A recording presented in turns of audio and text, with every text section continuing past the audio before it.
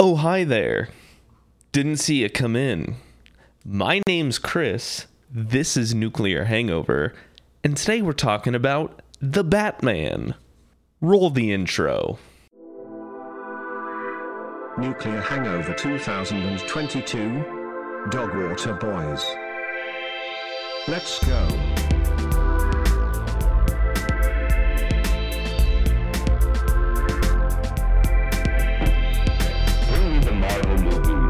The Japanimation, the awful stuff. Bring it, and I will weigh it. Mene, Tekel person. Have you seen this awful, ignorant stuff?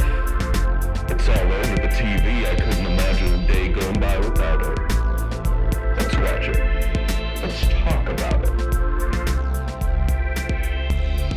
Alright, before we get into this, why don't we go over the director Matt Reeves' bona fides real quick. He directed Cloverfield, Let Me In, Dawn and War for the Planet of the Apes. Those are 4 pretty good movies, particularly for me, Let Me In. Before we really dive in here, let's just go ahead and give you the spoiler-free review of the movie. It's real good. It's about as high level of a superhero movie as I've ever seen or that I can recall. I think that you would be doing yourself a pretty big disservice if you didn't go out there and see this movie in theaters. Now let's get into some of the more it's not necessarily spoilerific, but I got no spoiler filter on these. So let's just go down the list, huh? Let's start with the pros, the things that worked. First of all, this movie has very striking visuals. From car chases on fire to Michael Myers-esque fading in from the shadows. This movie has about half a dozen to a dozen really memorable scenes that stick out. There are strong performances all around, from Batman, Alfred, Penguin, Falcone, Catwoman, Gordon, Riddler.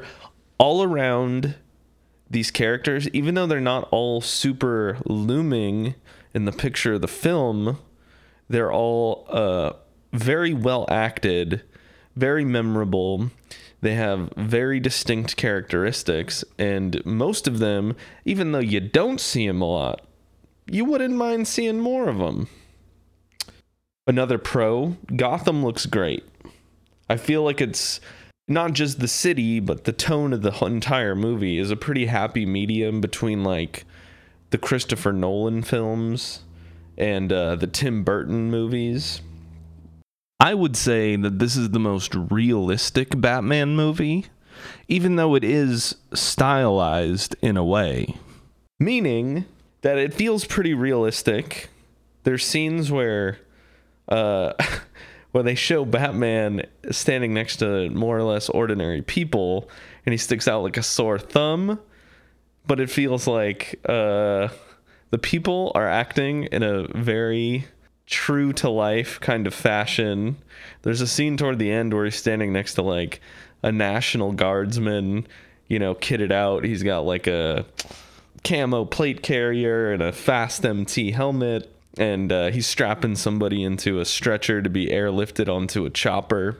And then right there next to him is Batman, also strapping the person in. And while it's actually kind of funny, it plays to one of the big struggles in the movie, which is like Batman stepping out of the shadows, so to speak, and becoming more of a part of Gotham. But we'll talk about that a little bit more in a second. One of my favorite parts of the movie is that Batman feels pretty vulnerable in this film.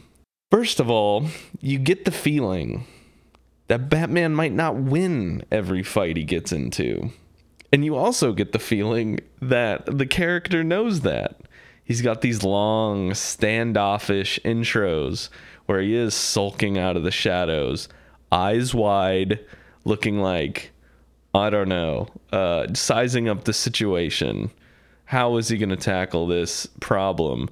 And even at the beginning of the movie, he's like getting in a fight with a gang of like, I don't know, 8 people, and they're like mugging somebody on a train platform. I feel like in basically every other Batman movie ever produced, he would just come out and absolutely rock their shit. Absolutely tear them apart. And this one, you know, he might not wind up on top. Another thing that goes into the vulnerable Batman is that he doesn't always immediately solve the riddles or know what to do.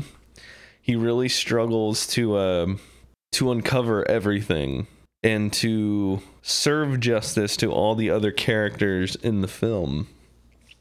This is kind of random, but in the movie, Bruce and Alfred have sort of an antagonistic relationship, which is totally interesting.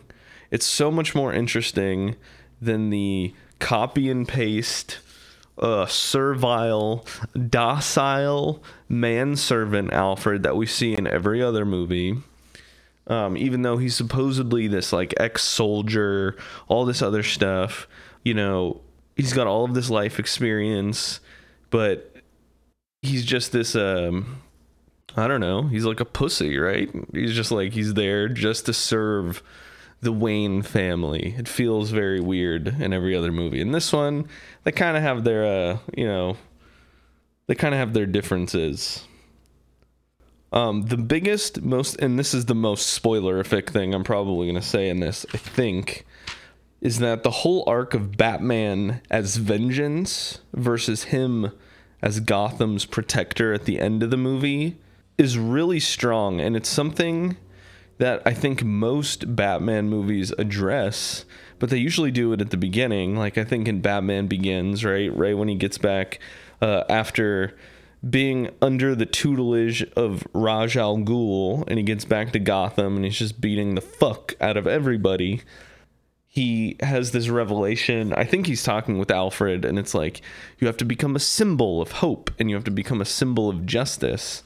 Well, at the beginning of the movie, we see Batman literally introducing himself as Vengeance. Those guys on the train platform, when he comes to break up their little act of ultra violence, they go, "Oh, and who are you supposed to be?" And he goes, "Vengeance."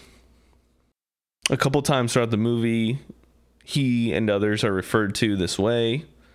Towards the end, he gets into a big altercation with Riddler's henchmen, and one of them says the same thing. "I'm Vengeance."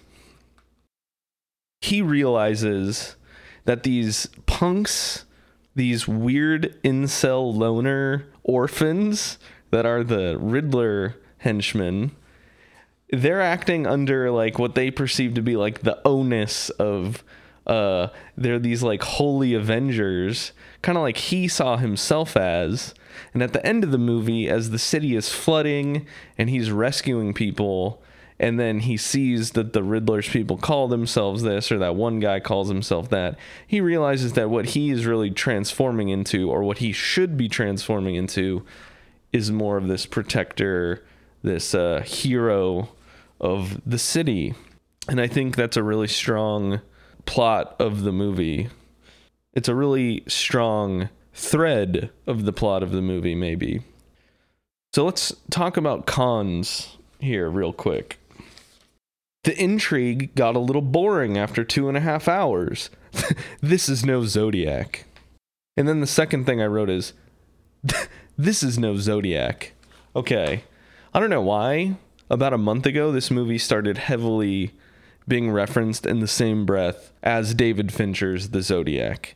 And if you haven't seen it, or if you don't know anything about the Zodiac Killer, the movie is basically one of the great living directors, David Fincher, telling the story of one of the real life supervillains that's ever existed. One of the very few that's ever really existed. Super interesting movie. It's I hate to say this, I would say a very firmly superior film to The Batman. It's the easiest, it's the quickest passing 3-hour movie I've ever seen, and it's super interesting. Couldn't recommend it highly enough. The Batman is great as well. I think it's really good. But unfortunately, the story doesn't have anywhere near the gravitas of the Zodiac. The Riddler is a far less interesting character than the Zodiac. And in a make-believe world, I think that his whole little scheme really runs out of steam by the time that we figure out everything that's going on, which is, like I said, 2.5 hours in. That isn't to say it's not like a huge negative. It's not like an extremely boring story or anything. I think maybe they could have chopped like half an hour out or something like that and fixed it. But anyway, let's get on to the next point. The length made the humorousness, well, there's a word for you, the humorousness of the movie stand out. I was dying for John Turturro to crack a joke. This movie is super bleak. Well, it's not super bleak, but it's just a bleak affair. There's not a lot in the way of comic relief, and that gets a little grating. Not boring, it just gets a little grating by the end of the movie. It's like, it could use a little bit of positivity, a little bit of influence of humor, but it's kind of a minor point overall. The ending.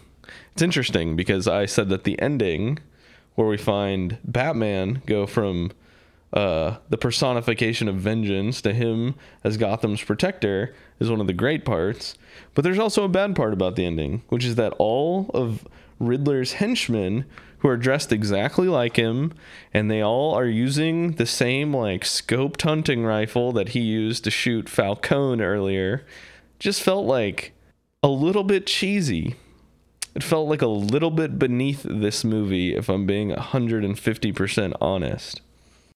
The last and most unforgivable con is the fact that they featured the song Something in the Way by Nirvana at the beginning and end of this movie. In fact, not only did they have the song in it, that song is like the fugue that the score takes on for the rest of the movie.